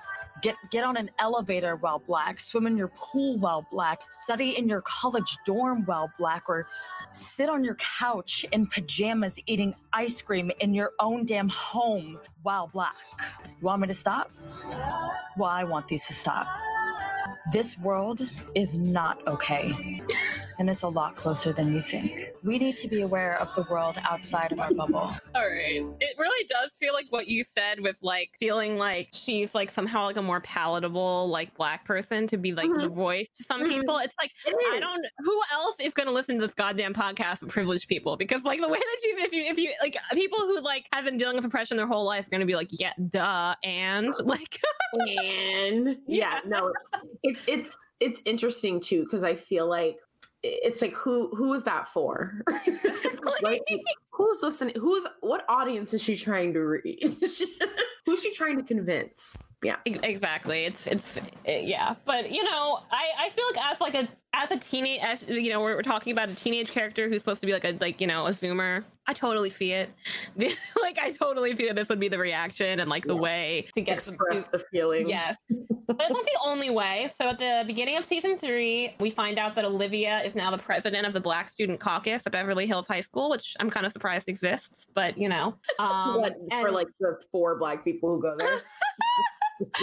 And she does the Black Lives Matter, like they do the like mural in the hallway kind of thing where it just says Black Lives Matter in like yellow letters or whatever. Yep. And I'm like, okay, girl, yeah, this is the Beverly Hills activism. She talks about how the BLM demonstrations happening, you know, this happens kind of in real time. So they referred to it as if like 2020 like had just happened, you know, like the summer of 2020. And they're like, you know, I would like all summer, she spent her whole summer working on her podcast and being knee deep in like the demonstrations. That's what we're supposed to believe. And apparently it's later referenced that Olivia on her podcast fans put Crenshaw Kathy out of business. So somebody's listening to her podcast. Universe, yeah, in this universe, she has like influence. She sure does. That's the time when Grandpa Willie says, and here I thought the long tradition of Baker radicals was ending with me. So that's when you start to find out that Grandpa Willie has some history there. And so I think that she kind of is just like living in her podcast world. And then she has her own run-in with the cops in the middle of season 3. And I feel like that is when she like fully understands her privilege. And so because not only is she, you know, the daughter of a white woman, she's the daughter of a white DA. And so that comes into play. Her addiction also comes into play here because at this point she has fallen off the wagon as far as the fact that even though she was addicted to drugs, she's like started drinking. And like clearly like, girl, if you're like treating alcohol the way you were your drugs, you're addicted to both. Like right. And so you find out also that she like drank and is driving when she gets pulled over. Yeah. And the other thing is that she's in the car with Spencer, who is a dark-skinned black man. And that's how the cops see him. They don't see him as a child, even though he is a teenager. Like, so I've never been more certain about my feelings for you. I love you too. Very sad this happens when they're trying to have like their romantic moment. It's like, no, the real world is here to fuck with you. Liv.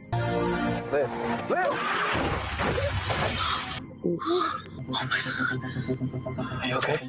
Yeah, are you okay? I think so. Oh my God. No. Oh my God, you have to switch seats with me before the cops come. What? Please, Spencer, you have to switch seats with me. I'm not gonna pass the sobriety test. What do you mean you're not gonna pass the sobriety test? Spencer, I know you have a lot of questions, but we don't have time right now. Wait, stop. You telling me you're drunk right now? Ooh. Olivia! Look, I'm just trying to understand, okay? A little bit of a mess. What is that, vodka? How much have you had tonight?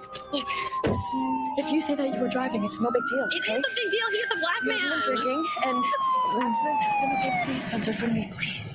Oh, God. Everything okay here? Yes, sir. I'm Officer McCarthy. Officer Lee's in the car. Do you need medical assistance? Sir. Who's the car registered to? My parents, the registration's in the glove box. No, don't move. I'll let you know what we need and when we need it. Boo. Tell me about the accident. Who was driving, you or Mr. James? Is that a difficult question? No, sir. Officer, this car is registered to D.A. Baker. Yeah, that's my mom. You should give her a call so she doesn't worry. In the meantime, let's see if we can get you a tow.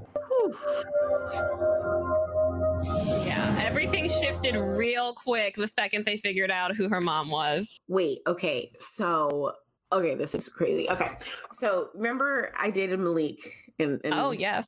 college, right? Both of his parents were Boston cops. Yes, I think so. You I remember. Before, yeah.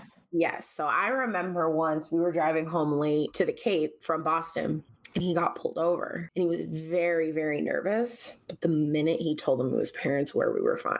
Mm-hmm. Which is very, interesting. Like a black man being able to use, and we all know that doesn't always happen, right? No, but it was a state trooper who pulled us over and they just happened to know Officer Wright, his father. So we were fine. Yeah.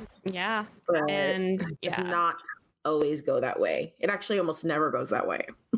Exactly. And obviously there's the extra drama of them figuring out whether or not they're going to lie about who was driving. But just the way that cop was talking to them, the tone itself completely changed when he found out that D.A. Baker was her mom. Her mom. Mm-hmm. And suddenly she became someone who you should call your mom so that she doesn't worry about you and we should get you a tow. Suddenly all of those things were the next steps that they were not who was driving. Mm-hmm. Yeah, exactly. It also made me mad at her that she wanted Spencer to take the rap for that because again, going back to her digestible blackness, also too, I would go on his record. I don't know. Yeah, I did not I hated that scene. I hated that. That was definitely a situation where her addiction has taken over and she's total addict behavior where it's I have to do whatever I have to do to keep That's this. True. And I think the show does a good job of not letting her get away with that. She tries to get Spencer to help her either later that episode or the next episode, and he's no, you have to do this on your own. I can't save you because he has a problem with trying to save people, and so they do eventually get together, but it's a longer journey because of this. And so I think that save a hoe. Yeah. And so then basically we're going to talk about this somewhat but not completely because this is a plot line that kind of overlaps with the episode that I'm doing of Dondre, where we talk about the All-American football strike that happens in relation to this police brutality. Mm-hmm. Basically, a fictional case of police brutality happens in Crenshaw. There's a woman named Tamika Pratt who is killed by the cops, and she's from Crenshaw. Mm-hmm. And so all of the characters become involved in, the fight for justice for Tamika. And basically, it's one of those situations where the cops haven't released the body cam footage yet. Everyone's asking for the body cam footage to be released. Very typical thing that happens in these situations. And Olivia steals the footage off of her mom's computer and leaks it on her podcast. So Laura finds this out when the body cam footage is on the news and it's been leaked, and she's how did this happen? And then Olivia pops out and is I gave it to them. So we're gonna talk about specifically D.A. Baker, because that's what in this situation, she's D.A. Baker. She doesn't understand why Olivia doesn't believe in the system and therefore felt the need to step in. She feels because she's her mom, there's a certain amount of trust there, but it's no, the system itself is the problem. But there's a really good line in here where Olivia definitely sort of differentiates herself and her dad from her mom, when we're talking about police brutality specifically. This is going to be our final Olivia Baker clip. Because they're accusing us of a cover-up. Just put it out. Olivia! Please tell me I didn't read that text correctly. Did you release that footage? Yes. Do you realize what you just did? How serious this is? You have compromised your mother. Where the hell have you been? Sorry, I got caught up. I asked you a question, young lady. Don't bother. There is nothing she can say that can fix any of this right now. I had to do something because the cops who murdered Tamika shouldn't be walking around free. The video proves that. I mean, the question is, why haven't you indicted them yet, Mom? Did it ever occur to you that there are things going on here that you don't understand? Well, I know an excuse when I hear one. Hey. You know what? You have crossed one line too many, young lady. You are grounded. No phone, no podcast, no car. I don't even want to see you breathing outside this house unless it's at school. Apologize to your mother. I can't do that. Our lives are on the line, Dad. Silence isn't an option anymore. She definitely sees the like limits of her mom's position and is like, I'm not going to play by the rules. And it's different for me than it is for you, Mom, because I have like a physical stake in this. And I thought that seemed like this is definitely like a defining moment in their relationship and they get past it. But like, it's very real, like thing, like same thing with like that Ginny and Georgia scene where like Georgia's able to flirt with the cop. Like, it's like, this is just like the difference between you and your daughter that is always going to be there. Yeah, I've had those hard conversations with my mom. Like, she was not always as aware as she is now. I mean, summer of 2020, we really saw white people for who they are, you know? Yeah. Like, figuring out where they stand. And I'm very happy that my mom educates herself and seeks out information. But it is true, like, they just don't get it. I mean, she doesn't understand. Ooh. I got a snow squall warning. Oh, God, I'm sorry. Yeah, okay, LA. I know. It's not a problem you're dealing with. But yeah, no, I mean, white moms, man. Yep. They are quite the, I don't even know. Yes, they're their own breed for sure. Sure. And so the conclusion of that plot line so we're going to talk a little bit about that more, like I was saying, because basically Olivia gets grounded and like Spencer kind of picks up the baton of that fight, and me and Dondra go deep into that fight. So that Tamika Pratt to be continued later this season on the podcast. Okay, cool. But in the conclusion of the plot line with her mom, Laura does resign in the end. And she says, I don't want to be part of a system that uses a teenage girl's pain as leverage to protect murderous cops, because basically they end up trying to like get Olivia in trouble, like to like that's part of the whole thing. So that's a good moment. I think it's cool they had her quit TBH, because if after she talks to Grace James and Grace James is kind of like explaining to her that like it's not about her, it's about the whole system.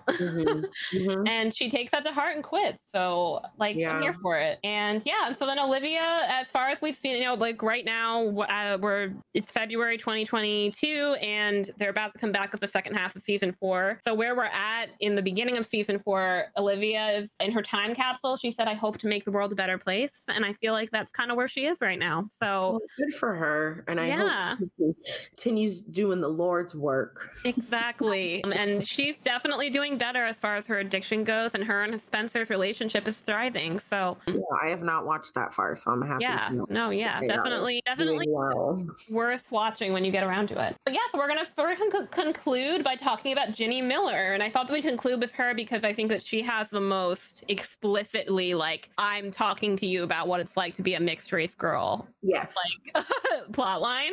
And so I'm like, okay, we're gonna really nail it on the head at the end here. Love it. To begin with, so as we've seen in some of the previous scenes we watched, Ginny gets plopped into this friend group of like mostly white people. I think one of her friends might be Asian. I feel like one of them might be. And then there's Hunter, who is mixed race as well. I can't. Yes, one of them is. Right? Yep. Okay. But it's very much like the predominant culture is like a bunch of white girls and white guys too. And so this is when they're at a party and the conversation starts because somebody makes kind of like an off-color remark to her, and it starts a conversation between Hunter and Ginny about being mixed race. Yeah. There's a few, we're going to watch a couple of them between the two of them, and things really escalate by the end. Yeah. The show is very Gen Z though, because a lot of the conversations they're having probably would not have happened when we were in high school if we were doing it. Oh, absolutely not. Yeah. And you know, it's cool to see things evolve and such, but no one was having like open conversations about race and the teen dramas of our youth. Right, exactly. Today, birthday girl looks fire with that new hair. Huh?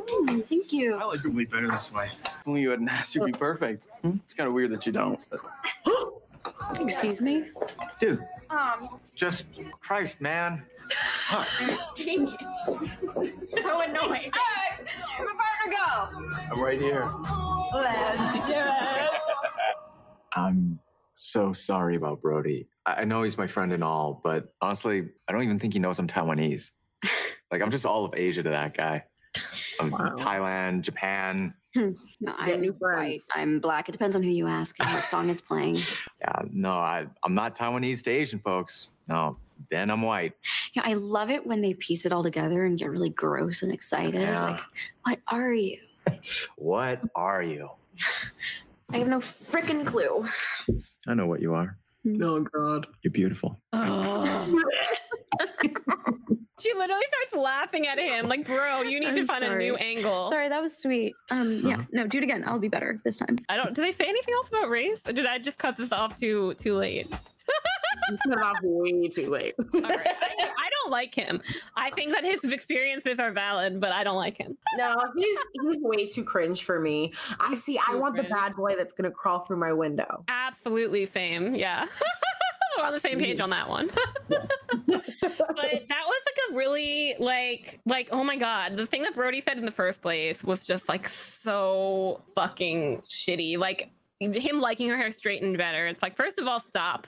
I heard that quite a few times in high school from different people when I would straighten my hair. I'm not surprised to hear that. It's so messed up. And it's so funny too, because as an adult, I don't straighten my hair anymore because I'm like, Right. I don't need to. And like, even look, I wish y'all could see the curl pattern today. It's just, whew, thank God Sherry never let me get a perm. I feel like I keep shouting my mom out, but like, it's true, you know, like she never let me relax my hair. I wanted so badly to have it like permanently straightened. And she said, absolutely not. She's like, when you're not under my roof, maybe you can choose that for yourself. She's like, but no, you're not doing that to yourself. Yes. I'm so happy she didn't let me because I love my hair now. But yeah, I thought they did a really good job of like showing how like, you know, like especially the thing that Hunter said about like Taiwanese people being like, you're white. I've certainly gotten that from Black people before. Right. And I'm like, where? Yeah, you're like, okay, well, will white people stop treating me like I'm black then? Because exactly, because they don't. Yeah. And so this moment inspires Ginny. So they have an essay contest that they have to do, and Ginny essentially inspired by also her dad visiting, you know, fine ass Zion visiting, right? Like past and present, as you said before. And he takes her to a poetry reading because he's, you know, like hip artistic dad, and she gets inspired to basically write a poem about being. It's about. I think the prompt is something about where you most belong, and she ends up sort of like writing about like not belonging in a poem form. And so I just think it's important because like we're gonna see who wins the essay contest, and there are. Yeah, I do think that she really like kills it. Like she's like this white teacher is like, what did I do to deserve this girl in my class? Because she's just like comes and like shows his ass up like every day. Seriously. Preach. All right, and so we start with Hunter doing his like, you know, perfect little cookie cutter essay. My guitar.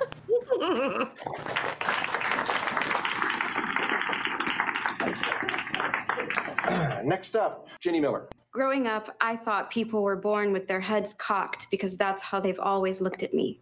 Boxes. Check one.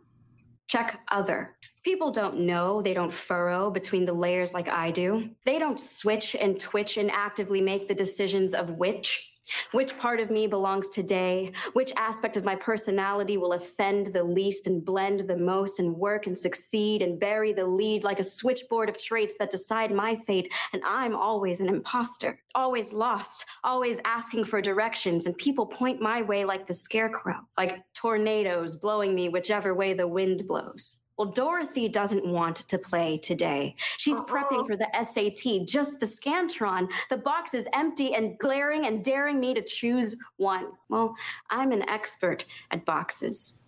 My whole life can fit inside it, and I've got it down to a science. I can pack my entire identity in an hour, because where there's roots, there's power, but I'm all topsoil. My blood runs like water and oil refusing to stick. My dad's old books, read in secret nooks. That camera that locks all my memories in a flash saved for when my recollection doesn't last. That lighter that sparked that fire. All fit in a box ready to be carried from door to door. But that's not the kind of box people ever ask for. So many lines in the sand, so many can'ts and cans. I see both worlds so clearly, and I skip and jump and dance and fall between. Never seen. I belong in the spaces between. Check all that may apply. Woo! Yeah, and Max just like gets to her feet. She's like, yeah!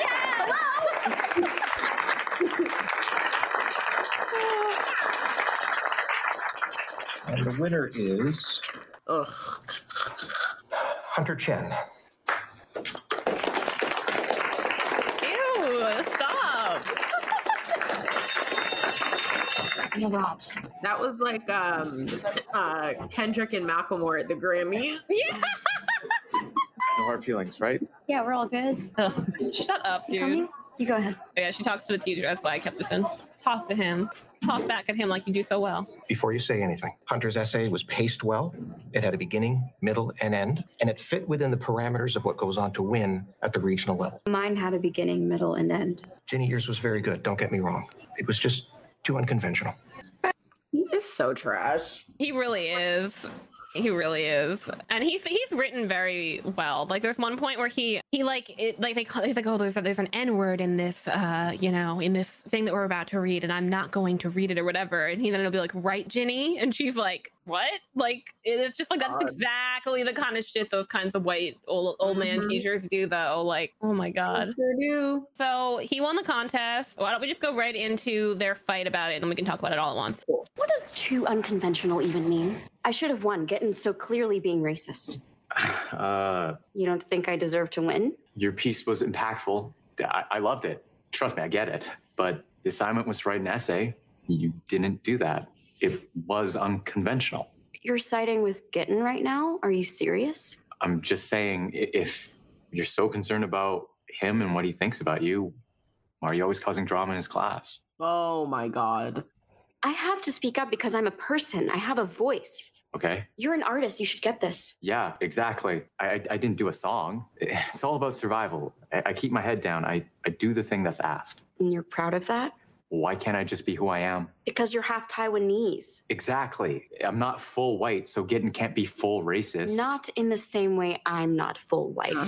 Asians get to be stereotyped as talented geniuses and prodigies. Okay, Black women are stupid, lazy, angry. Brody doesn't fist bump you. Do you know what it means to be Taiwanese? I have to serve in the military when I turn 19 because I'm a guy. Or I can relinquish my citizenship because I'm lucky I'm also American, but then I'm a draft dodger and just another soft American pussy. When I went to Taiwan, I thought, wow, finally, my people. But it was just this hard reality check that, no, you don't belong here either. You have no idea what it's like for me. I'm sorry, does that not fit with me being the cool guitar guy? Oh, God. I worked really hard on my essay, and I followed the rules. You really think that if I followed the rules, I could have possibly won? You don't get it. You are closer to white than I'll ever be. Together, we make a whole white person. Your favorite food is cheeseburgers, and I know more Mandarin than you do. You're barely even Asian. Sorry, I'm not Chinese enough for you, but I've never seen you pound back jerk chicken. Last time I checked, Brody twerks better than you. I liked your poem, but your bars could use a little more work, homie. So really, how black are you then? Excuse me? What? Literally what? Because if we're going to play that game, let's do it. Oppression Olympics. Let's go. Ooh. You met my family. I'm out of here. Yep. So yeah. So they have a pretty big fight.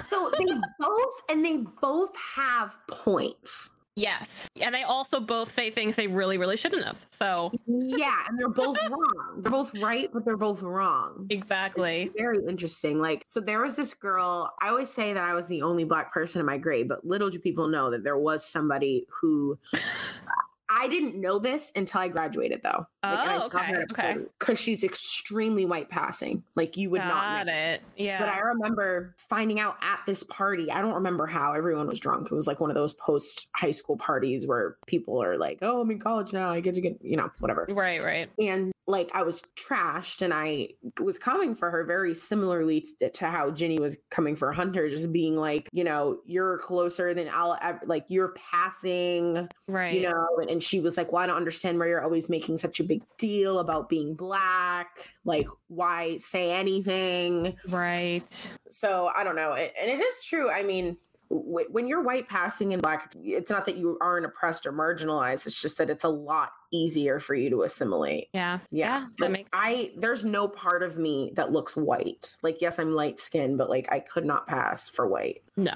Yeah. And that makes my experience different. And I'm not saying Hunter could pass either, but he's a lot more passable than Ginny. And as I just said in that conversation, he's trying to be palatable. Like, he is very much like, I'm going to play the game. The rules. Yes. He's like, I'm going to play the game so that like the white people accept me, and I'm going to do whatever I have to do that. And she's like, well, I'm not about that. So they break up eventually. So he's like a good move. Yeah. He's just like so boring. He's such a like good guy. He's like, oh, I wrote you a song. Now I'm so hurt that you just like, ugh. You met my family. Like, okay.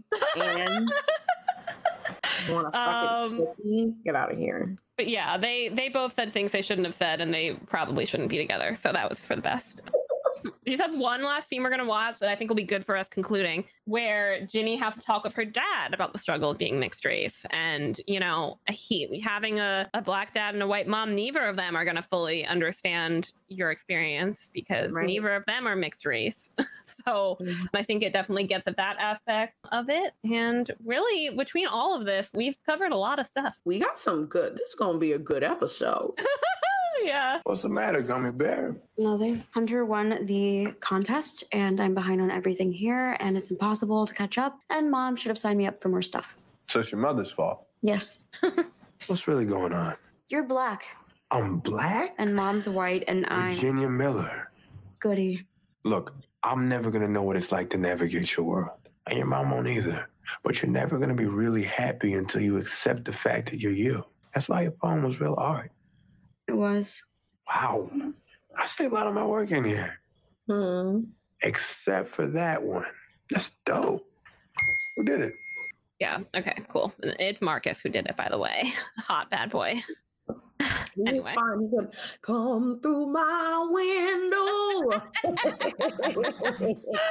It's also a great, like, not to get back to like we always do, but it's also a great Buckhead parallel with the coming through the window thing. Yes. Yep. Sure is. But yeah, so I love that little conversation. I love that her dad like validated her poem, and he seems like really committed to understanding the nuances of being Ginny, you know? Yeah. And I love that. Even though he's not there all the time, he does seem like a pretty good dad considering that he's not there all the time.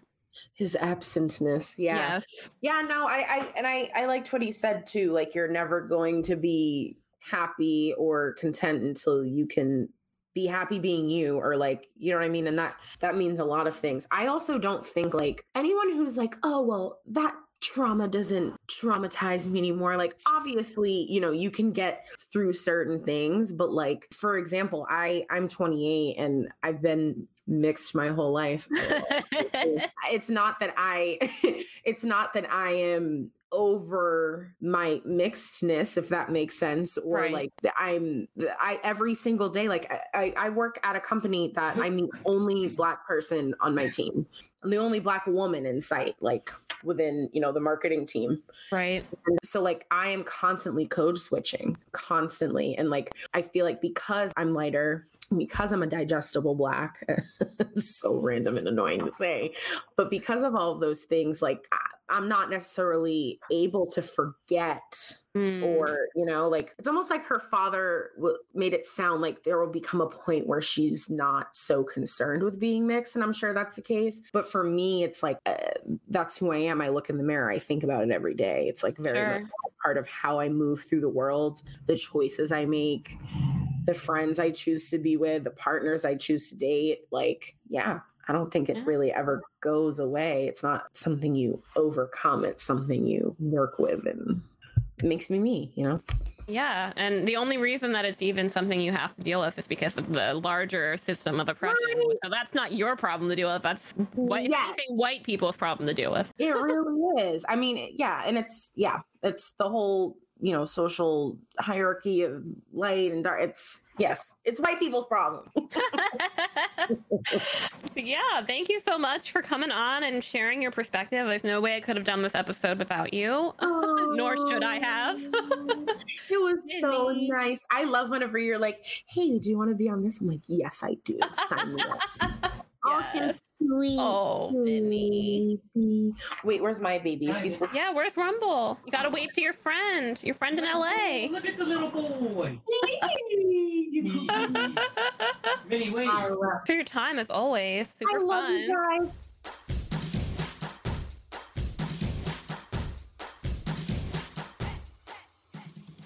Thanks for listening to Leftist Teen Drama. Follow us on social media for updates. Links to our Twitter, Instagram, Tumblr, and TikTok are in the show notes, along with links to suggested additional reading on the topics discussed. And don't forget to rate us on Apple Podcasts and Spotify.